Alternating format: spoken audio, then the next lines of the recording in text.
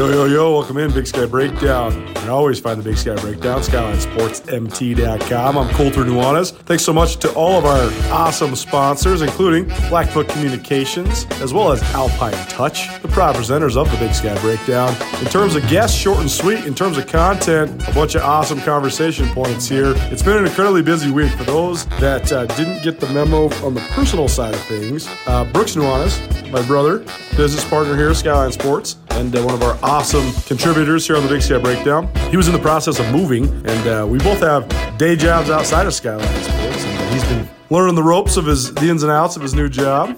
And so, all that said, no excuses. We don't make excuses around here. But this segment of the Big Sky Breakdown is also what appeared on Nuanez Now. Usually we do separate radio hits and podcast hits, but today, just one central conversation theme with both Ty Gregorak and Brooks Nuanez here on the Big Sky Breakdown. Of course, coming out of the rivalry game between Montana and Montana State, a 29-10 win for Montana over the Bobcats, and then into the FCS playoffs. Both teams off last week because of byes. Back at it this week. Montana plays Friday night, Eastern Washington. Montana State hosts Tennessee Martin on Saturday afternoon. We will be in attendance live in both of those games, so I look forward to that. And hopefully, long playoff runs ahead for both of these squads. Not for any rooting interest, just for the fact that we've had a hell of a fun football season. It's been really, really fun. And we just want to keep covering these two teams because they're very fun to cover. They play very appealing brands of football. I know that both teams, maybe if you like offensive football, maybe aren't, leave something to be desired, but they both play incredibly hard. They both have really, really good toughness. I think they're both really together teams. And so how do they each react from the result of that 120th rivalry game? Can Montana carry the momentum? Can Montana State brush themselves off, get off the ground, and get back to business? We'll see. We'll break all that down and more. Ty Gregorak, Brooks Nuanez, Colter Nuanez, Big Sky Breakdown, SkylineSportsMT.com.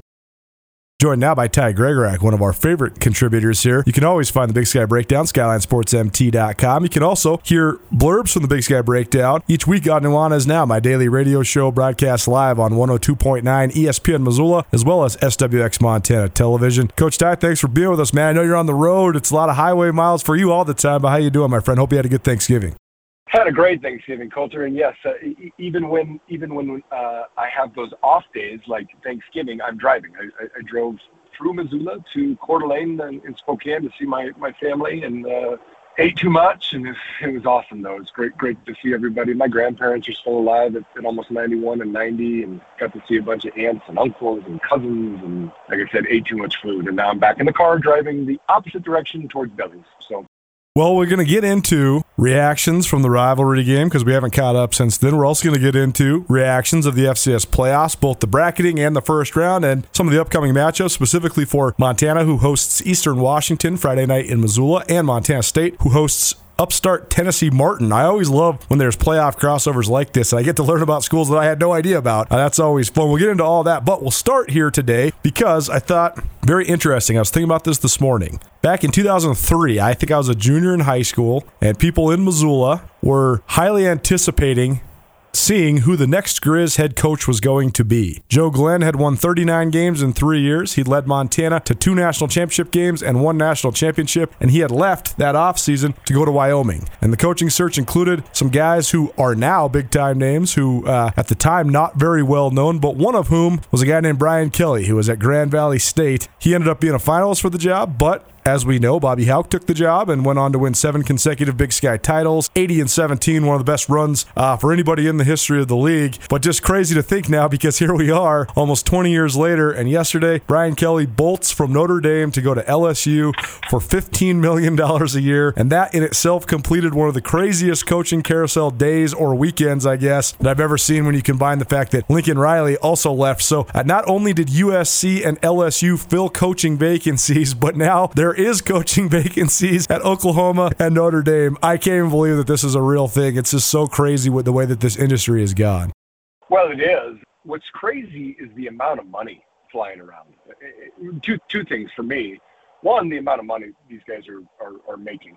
And two, when is the last time you remember so many premier jobs opening up? I mean, you've got Notre Dame, USC, Oklahoma, LSU, Texas last year. I mean, these are I mean, the premier programs in college football. And and then there's the guys that are staying and parlaying, their successful seasons into more money, between Mel Tucker, who a year and a half ago was making $2.5 million for the Colorado Buffaloes, and now he's got a $95 million contract, and James Franklin at Penn State. And I mean, the four or five coaches combined for almost $500 million in salary. So you just sit there going, holy smokes, it's crazy. And it's not over.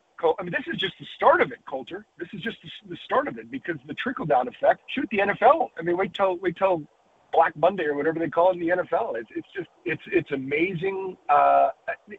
Obviously a guy like Brian Kelly, I mean, Notre Dame is Notre Dame. I mean, I don't know if it's Michigan or Notre Dame who's got more wins in college football. It might be Michigan, but he obviously believes, and he's right, that he's got more of an opportunity to win a national championship at LSU.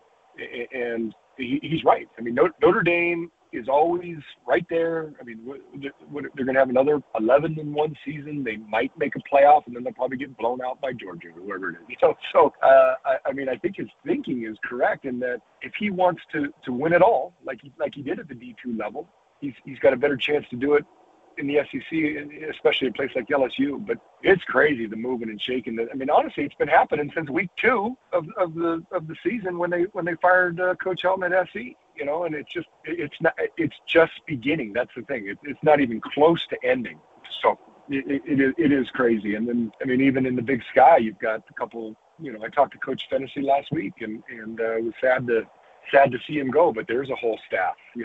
Southern Utah, I know they're leaving the Big Sky, but there's a whole staff of guys and wives and kids that are unemployed. So it's a crazy business. I mean, I always say it's the best profession. It's the best job a guy can have. It's probably the stupidest business there is. I mean, the business side of it is whack.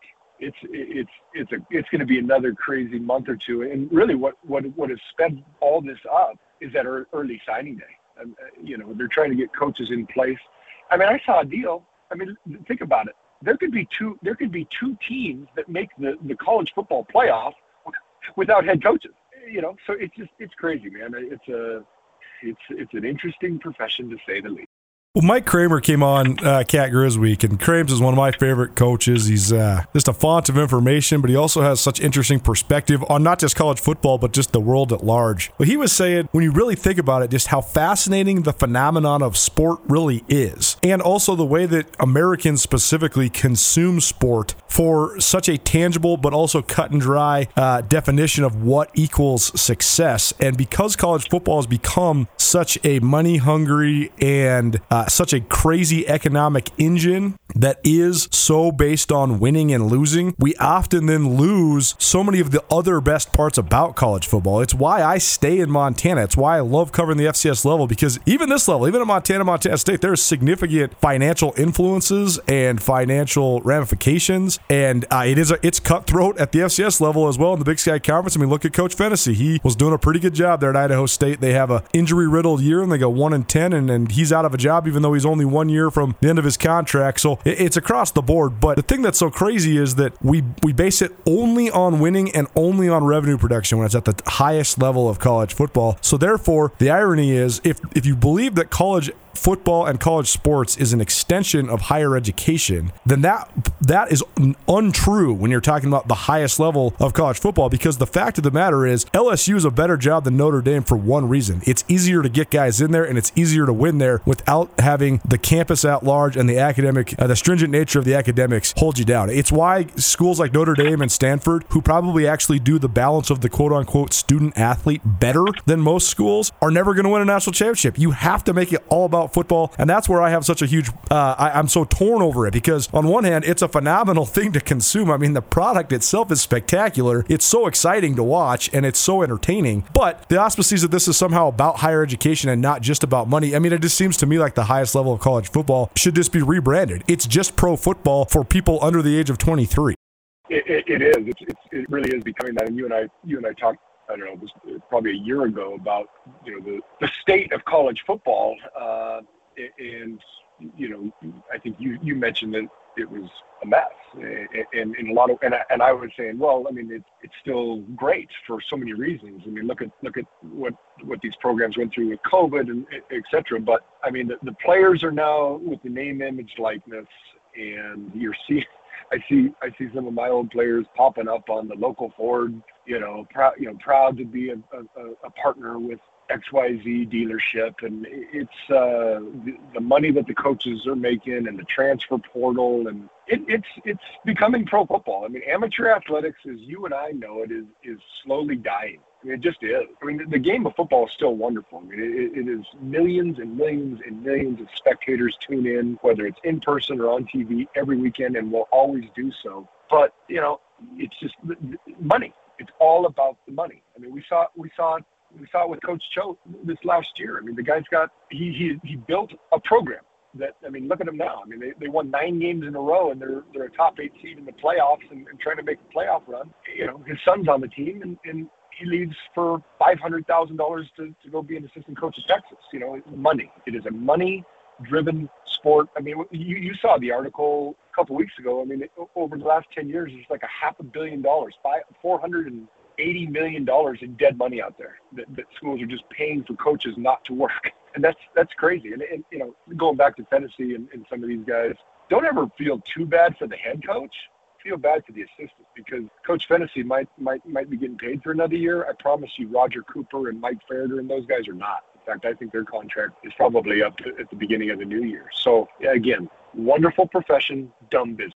No doubt. Well, let's get into some of the games that have such huge influence. Let's first of all talk about the rivalry game, because that's another thing. That's a direct extension of what we're talking about with the direct evaluation between winning and losing. And I think that's been something that's been so interesting for me to analyze, because on one hand, you can't understate the paramount importance of the Cat-Griz football game. On the other hand, I feel that both Montana and Montana State over the last 20 years have set themselves back as programs because of constant coaching changes so often that stem from the results of this game. And I know that there's only been a couple at Montana State, but I do think that having covered Rob Ash for most of his 9 years, I do think there's also a timetable for coaches. Sometimes things get stale, particularly if you're not from that place. I do think you can stay at a place that's your alma mater for a lot longer than maybe guys that aren't coaching at their alma mater. But here nor there, the game is of utmost importance, and justifiably so in some ways. Other ways, I think maybe too much is put onto it. All that said, though, for the health of the rivalry, the health of the state of Montana, and just the discourse that exists around this rivalry, I do think it's important for the rivalry to have balance. And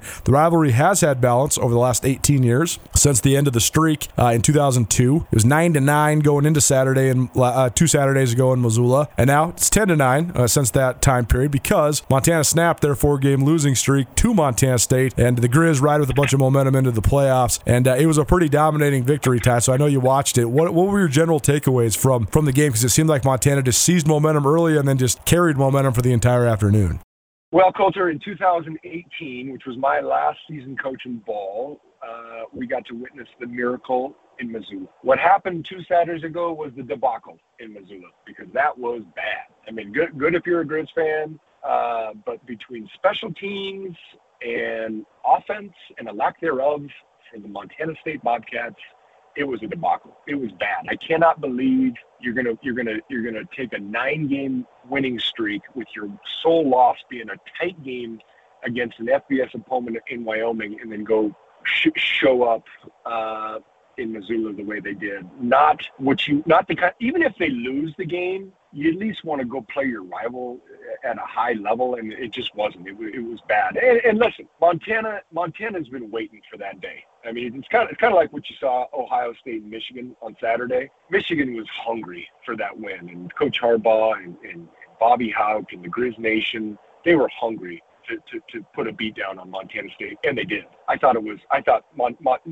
You got both defenses who are the best defenses in the conference, 2 of the best defenses in the country. I think when you and I spoke a couple weeks ago, we talked about which offense was going to show up and play better against an outstanding defense, and obviously Montana's offense did that. And some big plays. It was a fun game to watch. I couldn't believe how poorly MSU struggled, which in some ways you can kind of go, well, let's evaluate the schedule. So they put up a good showing on the road in Laramie back in early September or whenever it was. But their schedule was really pretty bad. I mean, when I say bad, I mean just not good. I would love to know going into that game what the overall record of MSU's opponents were, because they just, I've gone to almost every game here in Bozeman, and you sit and you look at some of these teams like, good Lord. I mean, I remember when that team was dang good, and now they're just bad. Like, I can't believe they're an FCS football team. So it was a beatdown of epic proportions. Obviously, Montana had been waiting to do that for some time now, and you've got to like the momentum, like you said, leading into the playoffs. Got some guys healthy, some guys freshened up a bit, which you can see. I mean, listen, this is the same team that beat Washington. They're a good football team. They got hampered by the injury bug terribly. I mean, their running back core was depleted. What a great game by that young running back. I mean, what a coming out party against the rival. But you get your quarterback as healthy as he'll probably be for the remainder of the season, and that defense. I mean, you just can't talk about. You know the history of the program better than me, but it's got to go down as one of the best defenses Montana's ever had, and they played lights out on Saturday. They're certainly one of the most aggressive defenses Montana's ever had, for sure. I want to come back to this game, but I want to go on a tangent just for a second. I know sometimes it's in my nature and in my training as a journalist to be sort of cynical, but I also sometimes I get stuck on these points. And I've been covering the Big Sky for 16 years. I've been doing this now. I've been watching it intently ever since I was, just a little nerdy 13-year-old kid. But what I always say is, I think there's a misperception when people talk about the quality of a league. There's always going to be a bunch of teams, like when a 12-team or a 13-team league like the Big Sky, you're always going to have some teams that win 5, 6, 7 league games, and you're also going to have teams that win 1, 2, or 3 league games. But in my eyes, what I see, the teams that are toward the bottom half of this Big Sky conference now are significantly worse than they used to be. I'm not making that up in my head, right? No, absolutely not. But buddy, it was only a few years ago that Southern Utah won the league. All right, exactly. Weber State won it 4 times in a row, and I still think Jay Hill's one of the best coaches at the FCS level. Southern Utah, bye-bye. I don't know why they were honestly ever in the league, but it's Cal Poly's going through an adjustment with Coach Baldwin. He's a good coach. He's going to get that thing going again. But yeah, it was an interesting year to say the least. The Big Sky as a whole is a good conference. I think you and I would both agree. When you talk about Montana State, Eastern Washington, Davis had a nice year, Sacramento State. I mean, those guys have done an unbelievable job down in Sacramento. I mean, Sacramento State always had the ponies. They always had dudes, but they could never put it together. Well, now they've got a coach and a staff that put it together and just won their first outright Big Sky title. But you're right. The bottom half of the league is, and I'll say this, Colter, what are those programs doing to help the football program get better? Because you look at the Champion Center and what they've done at Montana State here with the new facility, and Davis had put in the new facility, and Weber State's got new facilities. Shoot, NAU's even building and doing stuff. So you got to support the team, and that's where, like, to me, Northern Colorado, what have they done since they left Division II, where they were a once proud program? Nothing. They've really done nothing. I mean, the facilities are lousy. It looks like a high school program, and so you've got to invest. And that's kind of how our conversation started with these coaches moving all over the place. Has Notre Dame, and again, it's Notre Dame, but have they done everything? How do you let Brian Kelly, who's got a career winning percentage of like 750 or something, how do you let him leave? I mean, did they do everything in their power to make sure that Notre Dame football is the best? Because everywhere else, it's new paint. It's the shiny. They're building. I mean, it's 18 to 22-year-olds, man. They're not staying regional anymore. West Coast kids aren't staying on the West Coast. They're going to Ohio State and Alabama because they've got the best coaches, they've got the best facilities, and they've got all the bells and whistles that these kids are looking for. And I just don't think that if you want to be a Division I football program, you've got to invest in your program. I don't see some of these schools doing that. 100% true. There's also been a decline in talent in the league. I don't know the why, but I do know that is a thing. I mean, again, there's always the stratification of a league. You're always going to have teams that are winning, teams that aren't, but it used to be a lot harder to beat Idaho State and Northern Arizona and Cal Poly than it is now. I think that even Portland State, which has been okay under Bruce Barnum, used to be wicked tough to beat, even when they weren't necessarily more than a 500 team, just because of all the dudes that they'd have. And I think there's a direct correlation there. I mean, Northern Colorado is a great example. Northern Colorado had 3 consecutive quarterbacks that went to the NFL, and now they got their shiny 5-star guy in Dylan McCaffrey, who can't even complete a pass more than 4 yards down the field. So I don't know, it's interesting, but I don't want to take it all the way down that rabbit hole because it's here nor there, because the fact is that it is a stratified league. The bottom half of the league's nowhere near as good as it could have been or used to be. Therefore, though, the top teams in the league are winning at a higher level, and that's why we have 5 Big Sky Conference teams into the playoffs for the first time ever, and I think that's why we have 3 teams with seeds. So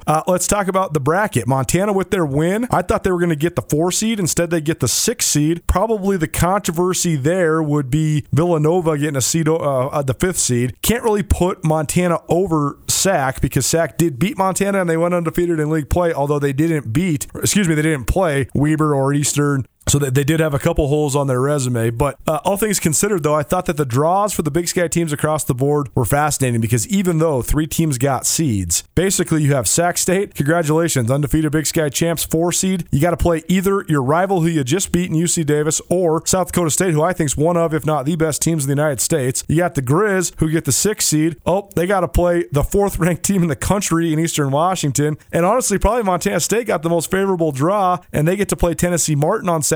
But if and when they win that game, they got to go on the road to Huntsville, Texas to play the number 1 ranked team in the country. So I thought it was credit to the Big Sky that they got 3 seeded teams and 5 teams in, but it was also very clear that regionalization and also some other factors played into with the way the committee seeded this thing. What did you think of the bracket? I think you're exactly right. It's all going to play out the way it's supposed to play out. I mean, you know, now that we're in the second round, I air quote second round, you're going to have to play. You're going to have to play the best. And I agree 100% with what you're saying on, well, let's start with Montana. So obviously they already played, and Eastern won the game. It was a great game, and it was almost a deflating loss for Montana in what we saw in the weeks after. And they lost some guys, and the Grizz flat struggled. I mean, they lost, 2 out of 4 and struggled, basically for a month. But they get Eastern coming to Missoula, and that place will be electric.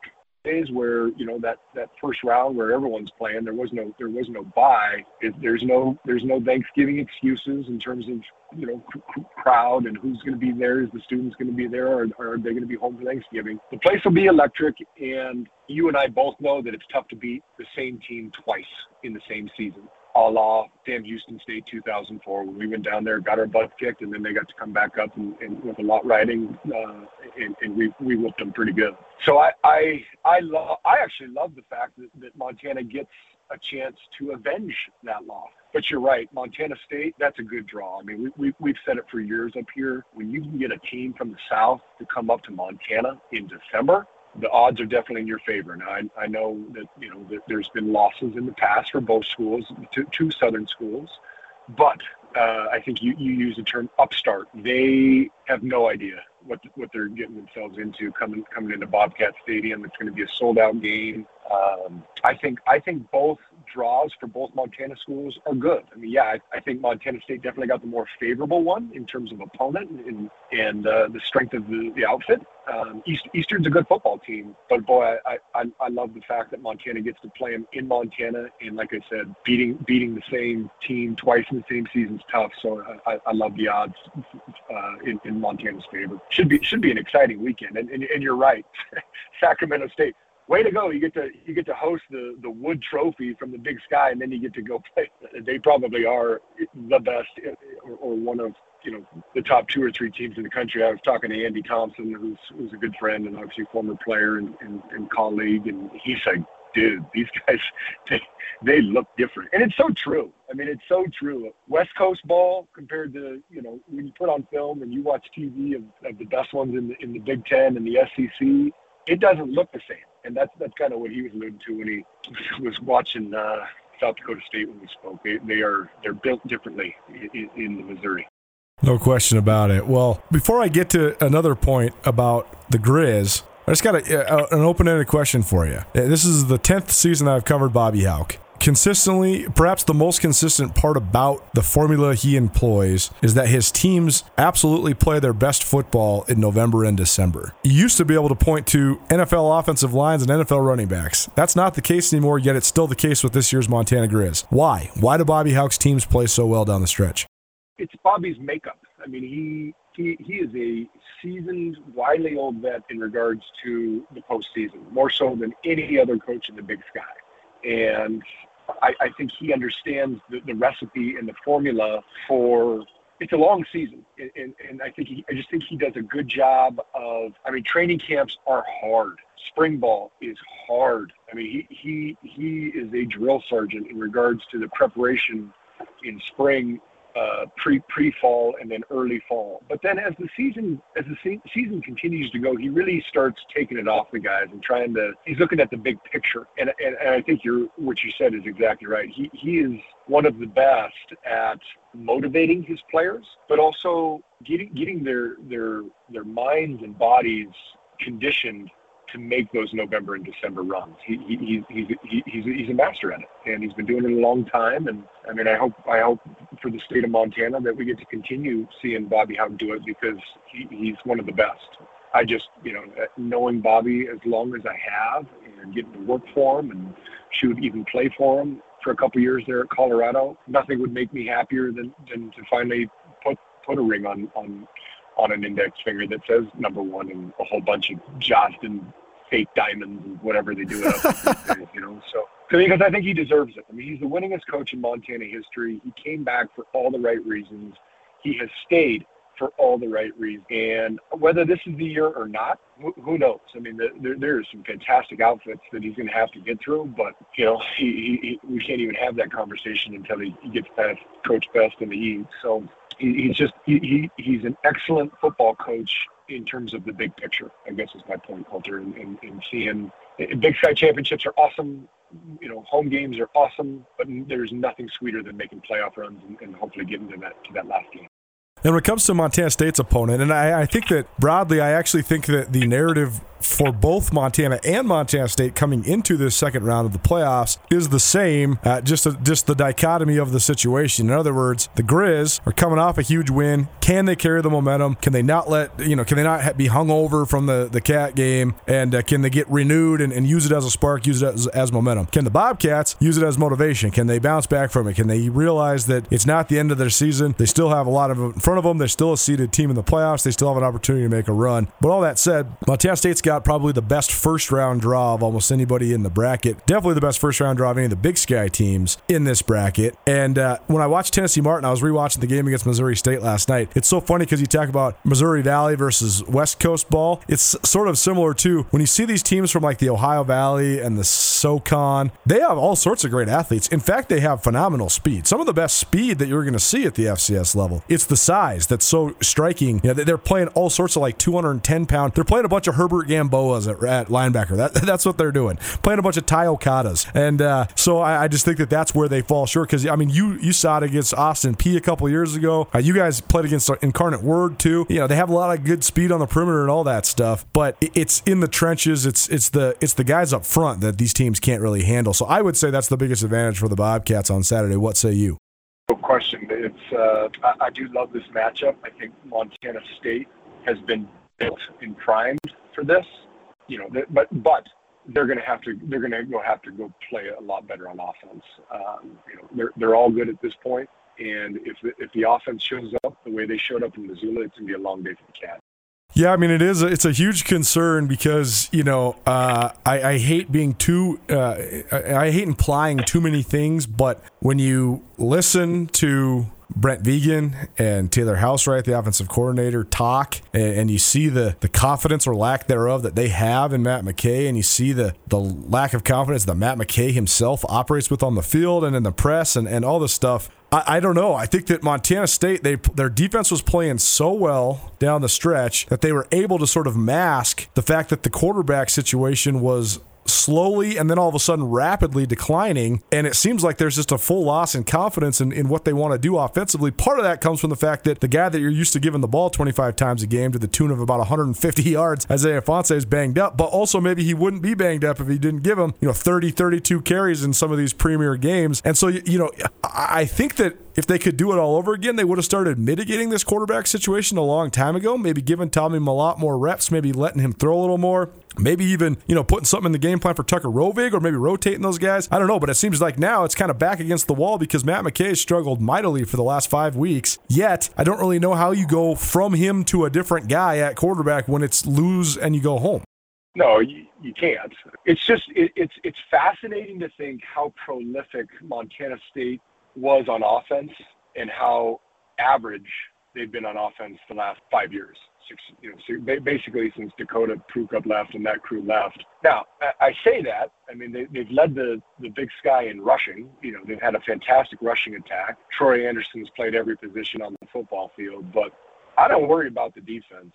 It's just, and obviously they hired an offensive-minded coach in Coach Vegan, but they're going to have to really evaluate and develop the quarterback position to if they want to get over the hump. So they finished second in the league this year, which is the best finish they've had in years now. But if they want to get over the hump, they got to get a quarterback. And that is not a knock against McKay.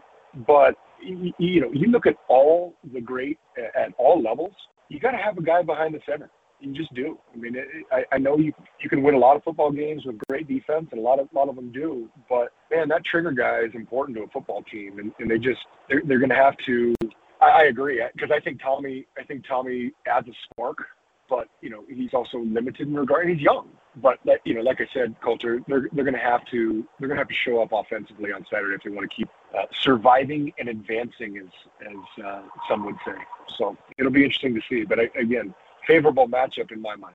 Well, it'll be interesting to see how it all plays out for sure. Montana hosts Eastern Washington Friday night, 7 p.m., Washington Grizzly Stadium. I assume it's going to be electric atmosphere. I'm also hearing that ticket sales are a little behind. I think they have 15,000 sold. We're recording this on a Tuesday, so still some time left, but still a lot to be sold. They're projecting right now at the current rate, 21,000. I hope that there's more than that because it would be a pretty sweet atmosphere. Friday night under the lights, Washington Grizz against a familiar conference opponent.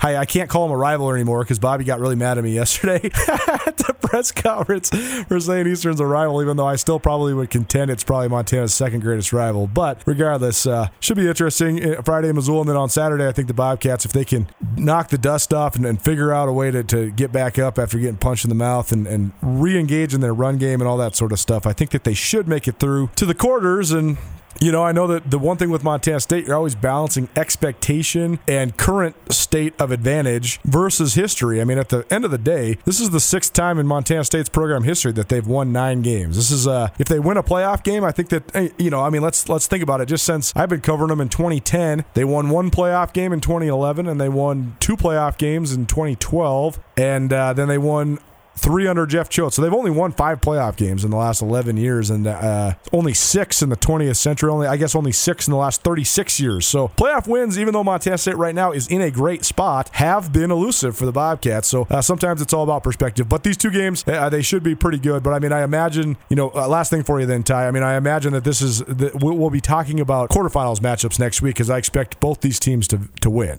Yeah, so what you were saying, Colter, is exactly right. This is what you play for 3+ months. You work your butt off for all year to get home playoff games. And I'll put it to you this way: I loved Nick Saban's rant last week. If both these fan bases don't sell out those joints, shame on them, because they've got 2 top, highly seeded teams. There is no Thanksgiving break excuse. Appreciate what you got. Every keyboard warrior on Sundays that loves to do the good, the bad, and the ugly, and all this stupid nonsense. Appreciate what you got. You got 2 playoff caliber teams that are hosting second round games at home. Sell out the place. sell out Washington Grizz, sell out Bobcat Stadium, and show UT Martin and listen, these places aren't Eastern Washington. You look at the attendance from last week. It was abysmal. It was terrible. But these two programs aren't those other programs. And if these two fan bases don't sell out, shame on them. Appreciate what you got. You got two great coaching staffs. You got two great teams. Show up on Saturday and support your team.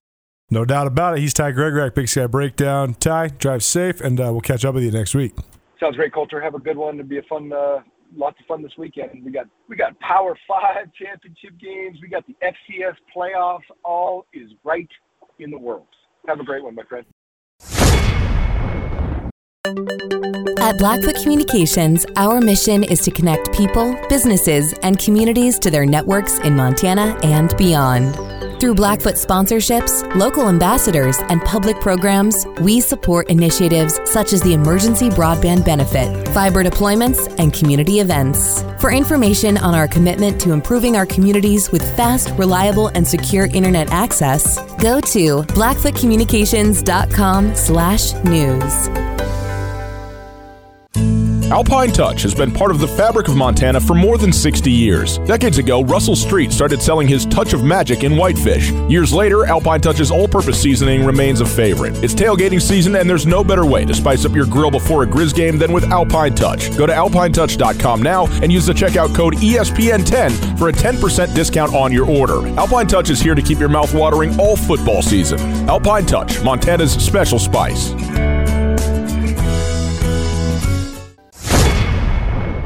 Little dual purpose going on right now because our next guest here on both Nuanez Now and the Big Sky Breakdown, Brooks Nuanez, got some stuff going on. Just moved to town, so now officially a Missoulian again. I know that's a point of great joy for many people, and maybe some people are sad to see him gone from Bozeman, but either way, happy to have him here, both on ESPN Radio as well as the Big Sky Breakdown, SkylineSportsMT.com. And what's up, man? It's been a busy month, including a bunch of awesome football games that we've gotten to cover, but how you doing? How you living? I'm good, man. It's a busy life, let alone a busy month, but that's how it goes. That's what I signed up for. Things are very good. Football has been awesome. And now we sit December 1st with a bunch of playoff football ahead of us. And, it's only 7 degrees outside, so things are good. Unbelievable. 68 degrees, what my car said here. We're recording this on a Wednesday. We got to tell you that we're pre-recording stuff these days. But yeah, 68 degrees in the Garden City on a Wednesday. Pretty amazing. I don't really even want to go into the why. It's just a strange thing that's happening right now in our little world here in Western Montana. But here nor there, Brooks, we've talked a lot about the rivalry game here, both on Nuanez Now and on the Big Sky Breakdown so far, both leading up to it and then recapping it. But just wanted to get some of your general takeaways. I mean, what were the key factors in Montana's 29-10 victory for you, and what did you think of the result? I mean, was it some people I think were surprised, some people were unsurprised? Where were you at just in terms of how this lived up to what you maybe thought was going to happen? Well, I think that there was a lot of factors that were surprising, but the overall win-loss total, Grizz win, Cats lose, not that surprising. I think it was a really even game going into it. I thought the fashion that it was, played out in was a little bit surprising. I thought that Montana State would have some success. I thought they'd have a touchdown drive, that wasn't on the last 2 minutes. I thought that they would probably score the football one time. And maybe, one time they get a field goal and the Grizz score once and it's a low-scoring game. The Grizz offense really played an awesome game, and it was a great game plan. So, I think that's what played into it a lot was that, kind of what we call those scripted plays. That first 15 to 20 plays of the game for Montana Grizzlies went really, really well. And we had talked about this extensively, Colter, between you and I, but the 4-2-5 defense that Montana State runs doesn't have a ton of weakness, but it does have a couple flaws, and one of those is the running back catching the ball out of the backfield, and kind of how that looks for that set of two linebackers can kind of get mixed up when you're dealing with slot players and tight ends like Montana uses. Who's the responsibility with that running back coming out of the backfield? And that played out really, in the second play of the game with Junior Bergen scoring a really long touchdown that set the tone for the rest of the afternoon. So Montana looked really good. I thought they had a good game plan, and like Coach Haug says, we practiced real well this week, and like to watch our guys play hard.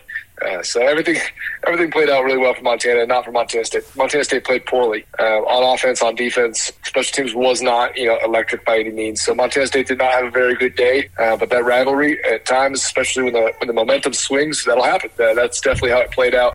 No question, and I think that's the key factor in the aftermath of this game is just the reaction that both teams have to it, because they both still are playoff seeds. They're both still top 8 teams in the United States, and still both have playoff runs in front of them if they choose to make them and if they have the ability to make them. But I think both teams do have the ability to at least advance into the final 8 at least. I mean, that's been the expectation, sort of the bare minimum baseline moving forward. But before we get into some of the playoff scenarios and that element of this, what did you think of the factors on the Montana State side of things that made them maybe not live up to billing? I mean, there's obviously the tangible ones like Isaiah Fonse being banged up and TJ Session, the big right tackle, being out. But there was also some systematic errors, maybe even some coaching flaws that took place as well. So, I mean, where are we at with just the Cats? Because they were the best that they could be in the rivalry game 4 years in a row under Jeff Choate. And I just know that there's a lot of people that follow Montana State that are a little concerned, even though, and that's sort of the story of this rivalry, particularly on the Bobcat side of things, is the game is of the utmost, the paramount most importance. And so even just a loss to the rival on the road in a hostile environment, for some at least, can overshadow what was already a great season for Montana State, a 9-win season for the Bobcats. Yeah, unfortunately, or maybe it is fortunately, it does overshadow some of their season. Montana State's played really well this year. They've had some astounding wins where they've been, rolling people, just absolutely just trucking people. They play, pretty well, but not outstanding, and they're winning 42-10. I mean, they've been crushing people at times. So, in my opinion, it doesn't totally overshadow their season, though I do understand, the weight of and the gravity of that game. So, Montana State, I do think, Colton, that those 2 injuries specifically, with Isaiah Fonse and TJ Sessions being out, and Fonse looked banged up. I mean, you can say what you want about it. I've mentioned it several times on this show about how Isaiah Fonse is one of the best players in the country. I've seen him play 25, 30 football games in his college career, and he's a darn good player. And this year he was a top 5 running back yardage-wise in the country, and he was by far the best player on Montana State's offense in many different facets. So I think it was clear that he looked pretty banged up. When you reference the coaching, both offensive coordinators for Montana State, and Freddie Banks on defense and Taylor Houseright on offense, have never coached in this game, and the same with Brent Vegan at head coach. And I do think it really plays a huge role. Was Jeff Choate able to come in and ride the lightning? Yeah. I mean, he got that first win and some momentum build, and all of a sudden they were playing with a lot of house money there by year 3 and year 4. And this coaching staff, I do think, probably didn't prepare exactly for the amount of pressure they were going to see from the Montana Grizzly defense, and that definitely played a huge factor to the results of the game. And it's more of an oversight than I think it is an error. I don't think that necessarily in-game the play calling was really off. I think it was more of what they thought they were going to get. They got none of that. So it was a little bit more of a preparation issue, in my opinion, at least from the sidelines when I was watching. Brooks Nuanez here on Nuanez Now, as well as the Big Sky Breakdown, joining us on the Rangus Brothers RV phone line for listening on ESPN Radio. And, I think that's the dichotomy of the situation, right, is that Jeff Choate knew a lot about the rivalry before he took the job at Montana State. He also knew his golden ticket to be almost invincible within his tenure at Montana State was to win the rivalry game as often as possible, and then he was able to go undefeated in it. Only Bobcat coach to do that, period. And that gives him a certain esteem amongst the fan base and amongst the followers and the supporters and all that. But, I mean, I guess there was maybe a too high of a priority put on it. It's hard to say that because they made the Final Four in 2019. But it's just a fascinating dynamic that's going to linger forever because there is so much passion behind it, but there's also so much irrationality behind it as well. But certainly just for the balance of the rivalry, the health of the rivalry, I think that long streaks of longer than 2, 3, 4 games is not necessarily great. I think it builds up a lot of vitriol and a lot of negativity on one side or the other, and also maybe skews the priority on one side or the other. So, I don't know. It's just an interesting factor to see the way that this thing has all played out. But now, here we are with the playoffs on the horizon. So, to me, Can the Grizz use this as a launching point to make a run? Can the Bobcats erase it, use it as motivation, and re-spark themselves for the season? It seems like it's a similar storyline, just with the opposite side of the coin on each side. So not necessarily what do you predict, but how important is it for each of the teams to use the result in ways that can benefit them moving forward now with the playoffs beginning in Montana, both on Friday night with Montana hosting Eastern Washington and Saturday with Montana State hosting Tennessee Martin? Well, I think a momentum is really hard to carry for more than, a couple days. So the fact that they both got byes is probably good for one team and maybe bad for the other. And that all could be a wash. Maybe none of that's true, but I do think that Montana State probably benefits from getting a bye there. Sometimes when you lose, you want to come out and get the bad taste out of your mouth as fast as possible and go back out and play again. And I think a lot of that's a little bit earlier in the season. I think at this point in the season, with some of the injuries and the general wear that they have on their bodies at this point, I think it's probably positive for Montana State to get a bye there. And for Montana, I think you beat the heck out of the Cats, and you probably want to stare down Eastern on a Friday night the very next week. That sounds pretty awesome, but that's not the case. That's not how it played out. So Montana probably is just as banged up as anybody. That's just kind of the nature of the beast at this time of year. So that bye probably helps them. But I don't know how much momentum necessarily carries through a 13, 14-day practice schedule with, no actual live action. Both of them, again, it could be even money on both sides. But I do think the bye probably it generally benefits both teams. And gosh, Montana will surely have no issue getting up, for a Friday night game against what is a rival in the Big Sky Conference in Eastern Washington. I don't think that will be an issue for the Montana Grizzlies. And for the Bobcats, it's not a familiar opponent, which at times in the FCS we've seen that be challenging, but usually it's not challenging for the team at home. Usually a team from across the country who has never traveled to a place like Montana State in Bozeman, Montana, ends up getting a little bit more than they wanted in those kind of settings. So I think that's kind of how it will play out this weekend. I know UT Martin is a very talented team, clearly with a big playoff win against Missouri State. But I think Montana State do have a little bit of general momentum with the seasons they put together and coming off the bye week heading into these matchups. Well, we'll start with the first of the two because it happens Friday night, 7 p.m. in Missoula, at number 4 Eastern Washington versus number 5 Montana. Pretty funny because when these two teams played earlier in the year, it was 4 versus 6, and that was the highest cumulative ranking that the two teams had ever in their long history playing each other. So now that's up one notch, even though both teams have lost a couple times since then, including when Eastern Washington beat Montana 34-28 back in Cheney on October 3rd. Bobby Hauck, though, even though the rematches in the playoffs are very rare, Bobby Hauck has been a part of these many times. He's had 5 different times when he's played a team in the regular season and then again in the postseason. The opposite of what happened in the regular season has happened to each of those 5 previous matchups. 2004, Montana lost to Sam Houston State on the road, beat them at home in the playoffs. 2008, lost to Weber State at home, beat them in the playoffs.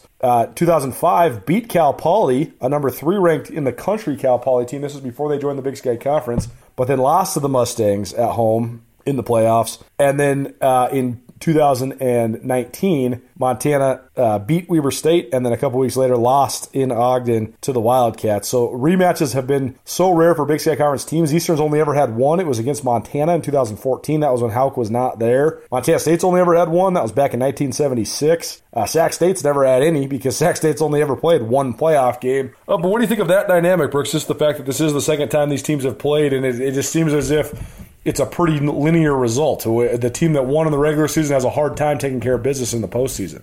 Well, I think that, the stat department needs a serious raise. That's why they pay you the big bucks, Coco. That's a lot of dates and a lot of research there. That's pretty good stuff. 5 for 5, right? I mean, that was looking pretty good for the Grizzlies, but I don't know how much it matters. I think the familiarity is important when you're playing like opponents. It is something you can lean on. It is something that you're going to go out and there's going to be some matchups in these games where these players are quite familiar with one another. I think it makes for great football. If there's chemistry that can be had between two opposing teams, I think that is how you make it happen. I remember that 2008 Weber State regular season and playoff game, and those were lights out games. I mean, those were smash mouth. I mean, the Grizz stomped to the playoffs, but those were smash mouth, real deal, big boy football. I think that's what we're going to see again. I think the Grizz have a pretty bad taste in their mouth after beating a team like Washington to start the season, and then really being on a really nice run and running into Eastern and losing on a last second Hail Mary attempt with Chris Brown in there at quarterback. And I think that Montana gave Eastern everything that they could handle that night there in Cheney, and I think they're very excited to play them again from my perspective. So I think the rematch thing is definitely, I think it's cool. I think it's awesome. I think it's something that we could see in the SEC, in the college football playoff, where you see a team play, once in the regular season and maybe play again in the playoff, and stuff like that. To me is really intriguing. It makes for really competitive football, which is what we all hope for and sign up for. I don't see it really being impossible to be a major blowout, but you never know, because in the FCS at this level, things can go into an absolute tailspin quickly. But Eastern is a darn good team, so Montana will surely have their hands full again. A Friday night at home, I mean, gosh, you got to expect they're going to be quite the crowd. Montana, especially on defense, the style that they play isn't necessarily one where it's a huge chess match or a ton of adjustments, pregame or in-game, are even made. They kind of do what they do, send the house, bring the heat, hit you in the face, and hope for the best. That said, is just running it back, is that good enough for Montana if they want to take down this Eastern Washington offense? Well, I don't think it is. I think that a team like Montana State, we talked earlier, Colter, about how, what was maybe the coaching error. I think the coaching error was to think that Montana was going to do something different on defense. Right. That's exactly right. I don't think that they are going to do anything different. I don't even know if they can, is the thing. Right, and I got a term for you. What the offensive minds in the NFL call what the Grizz run. They call it casino. They call it full go, cards on the table. Right. You're not hiding anything. So the casino defense is it's lit, man. I mean, they get after it, and I don't know why they would get away from it. I think that their best chance to win is to play into their identity, and their identity has been clearly defined. It's not a schematic thing. I mean, they bring beautiful pressure. Kent Bear, I mean, if you like football and you like drawing it up and you like guys hitting the hole right, I mean, gosh, it is plenty detailed and plenty schematics, but it has so much to do with mentality. You're hitting that A gap, you're hitting that, whatever your blitz responsibility is, you're well aware of it before, and you got to get to the point. So that kind of defense, when it becomes the identity of your entire football team, I don't see why you'd ever want to get away from it. I do think that the way that they play that third safety, which oftentimes is Garrett Graves or Nash Vouch, really, Robbie Howe doesn't really play in the nickel very much, but that kind of hybrid nickel spot plays a little deeper than a traditional nickel, but is still kind of in that safety position. It's almost like a rover, which I don't really like that term unless it really is specific to a style of defense, but that player needs to be a different style of leverage. They need to be able to run or disrupt the seam a little bit differently, because on the outside, those corners are playing really well for Montana, and that's where they took some shots against Eastern. What was kind of a deep route that goes up the sideline but cuts back to the middle. More of a deep post action. So that safety that's playing that nickel spot needs to figure out how to carry that seam a little bit better, how to disrupt that a little bit better, and that starts a lot with up front get home too. So I don't think they do a whole lot different. Maybe I don't think it would hurt to have that strong or that free safety take 2 steps back. Stuff like that could be small adjustments, but I think for the TV angle, what we'll all see as fans and spectators will be mostly look a lot the same. Nuanez now, ESPN Radio, Big Sky Breakdown. Brooks Nuanez joining us. I don't want to sound like I'm belying how complicated Montana's defense is, because it's in fact very exotic. They have as many different types of pressures. I'm just saying the identity's not going to change. But I think the number one thing that's going to change for the Montana defense in this game is just the players, the personnel. You start up front. Joe Badros is going to play in this game. He wasn't available the first game. He's a more athletic guy on the edge that can do some of that zone dropping. It's not necessarily even the pass rush he's going to give you on the edge spot, although that he is good at that as well.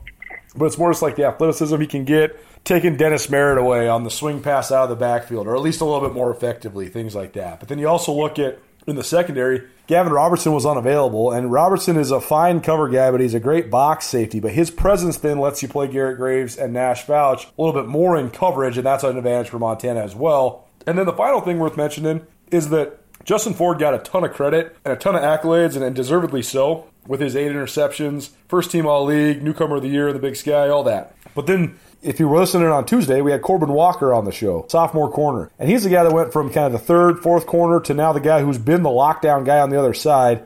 And he doesn't have any statistical production because he's been shut down that side of the field. I mean, Bobby Hauck has said it. I mean, Corbin Walker has 14 tackles this year.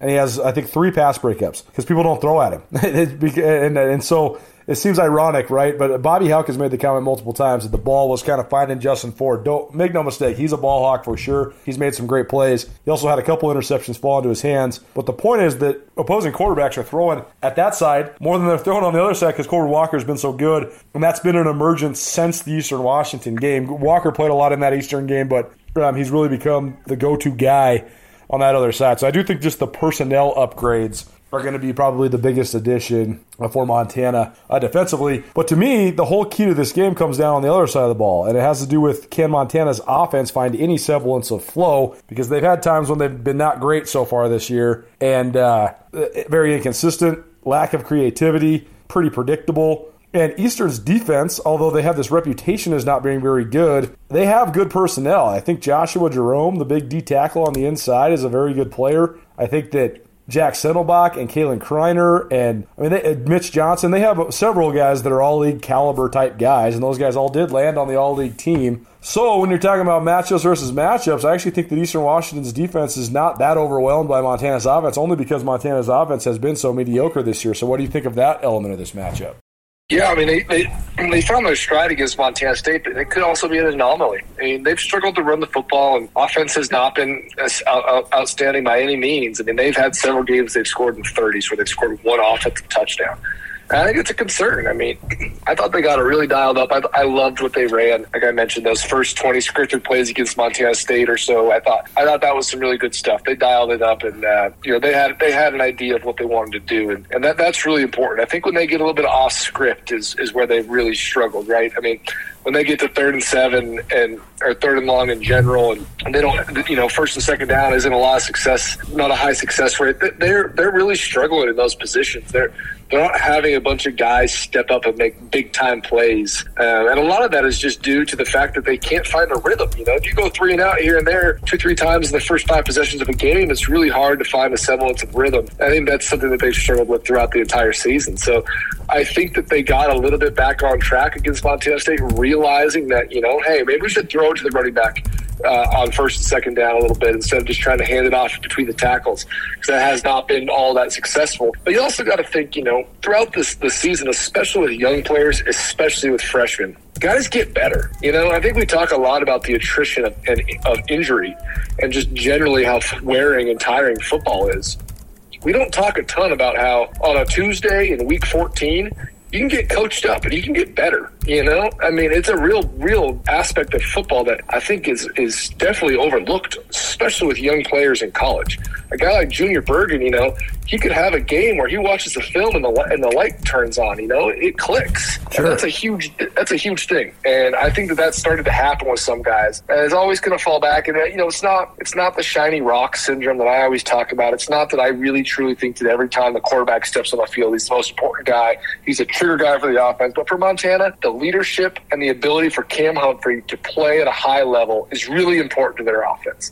He's a great leader. He has the skill set to really be a good player in the FCS and take a team pretty far. I've mentioned it. I think he has the ability to take a team to a national championship, at least to compete for one. But when he's off and he's not playing well, that hurts his leadership influence, and it also hurts their team in general. Not that they're a completely quarterback-driven team at all. With a little bit of the lack of the run game, they need some inspiration and a little bit of spark from that position and being the quarterback position. So I do think that it's an important aspect. We could talk until I'm blue in the face, Colter, about forcing targets to Sammy Akem, about targeting the tight end more, which clearly they started to do with Cole Grossman starting to have kind of a breakout second half of the season. But those things are here nor there if the quarterback's not playing well, is not playing confident. I think that's probably where it all starts there. But the improvement of young guys like Junior Bergen could be a real, a real game changer for this Montana offense. Nuanez now, Big Sky Breakdown. Brooks Nuanez joining us. A couple more things for you, Brooks, before we get you out of here. On the other side, Montana State's got a home game that's become sort of status quo. That's what these guys are used to, this group of guys that play for the Bobcats. They had a home game in 2018, 2 more in 2019. Now they got Tennessee Martin coming to town. Second ever playoff appearance for the Skyhawks. They got their first playoff win last week, 32-31 at Missouri State. A big upset, no matter who you're talking to. And the first playoff win in program history for the Skyhawks. They got a veteran roster. They got some SEC transfers on there. They got a guy from Alabama who was formerly one of the top 5 recruits in the country before having discipline issues with both the Crimson Tide and Houston. But also a team from the Ohio Valley. We've seen the Ohio Valley over the years in the playoffs. A league that seems to be defined by great athletes, guys that can really run. A lot of raw-boned and just raw and general prospects. But usually not the size, especially in the trenches, that you see from the teams in the Big Sky and the Missouri Valley, especially the Montana schools, the Dakota schools. But Montana State, they're a 2-touchdown favorite in this thing, and I think that this group is a group that if they can just recapture the belief in themselves, which I believe that they never lost, I think that they just got punched in the mouth in Missoula. It's a veteran group, a really talented group, and I do think actually all things considered when the FCS playoff bracket all played out, they actually got the best draw at anybody because even though they are on the same side as the number 1 seed, Sam Houston, I don't think Sam Houston's quite as good as maybe North Dakota State or James Madison or even South Dakota State, who's unseeded. I just think that there's some tougher teams than Sam Houston in the bracket. Maybe they're seeded a little bit lower, maybe not even seeded at all. So the Bobcats in this draw, what do you think of this? It seems actually to me if they can bury the hatchet from what happened in Missoula, it's a golden opportunity and they have a chance to make a run. Absolutely, man. But like you mentioned, UT Martin is the big win against Missouri State. I didn't really think that the Missouri State against Montana State was a great draw for the Cats. Nope. You got old Coach Petrino down there, and by all accounts, he's the best of the bunch, which I don't know what that means. You know how I felt about some of that lineage, but it's UT Martin is also a school that clearly is going to have some momentum. Now, you get your first playoff win in school history, and you get to travel to an unknown and play with a little bit of confidence. That's a huge deal. That's something to not overlook. This team is probably going to come in with their hair on fire, and we'll see what that looks like for the Bobcats. But I agree, Colter, that the Bobcats got seeded correctly. I did think they deserved a seed. They were really close to going into Cat-Griz undefeated. I thought that they outplayed Wyoming the first game of the season and lost it there a couple different reasons, but a really, a kind of phantom block in the back call and a punt return for a touchdown. I thought, that gave the Cats a little confidence, but I think they were also let down by not winning that game. I thought that was a game they probably should have won. And then that puts you on a whole different trajectory of when you're going into Cat-Griz and you're 9-0, 10-0. It's a whole different thing there. So 2 losses on the season, 9 wins. It's a really good season for the Cats. I think they were seeded correctly. I think that the home field is definitely important for them. Bobcat Stadium, it gets loud in there. It's a great place to play. But I've been to almost every single one of these playoff games the last 5 or 6 years, and they usually draw a little bit of a smaller crowd. It's usually 14, 15, 16,000. They don't clip that 21,000, 20,000 that they kind of call a sellout. So, that's a touch different for the Montana State Bobcats, especially if there's a little weather involved, which there might be. Home field is definitely a thing in the state of Montana, and I think it will play that way for the Bobcats as well. Best in the biz, Brooks Nuanez breaking down the Big Sky on the Big Sky Breakdown. You're also listening to this on Nuanez Now, ESPN Radio. Excited for a fun week of football, man. Thanks for making some time for us today. Oh, absolutely. Yeah, playoff football Friday, Saturday, doubleheader. Take me to both. Let's go. I'm ready, man. Look forward to it.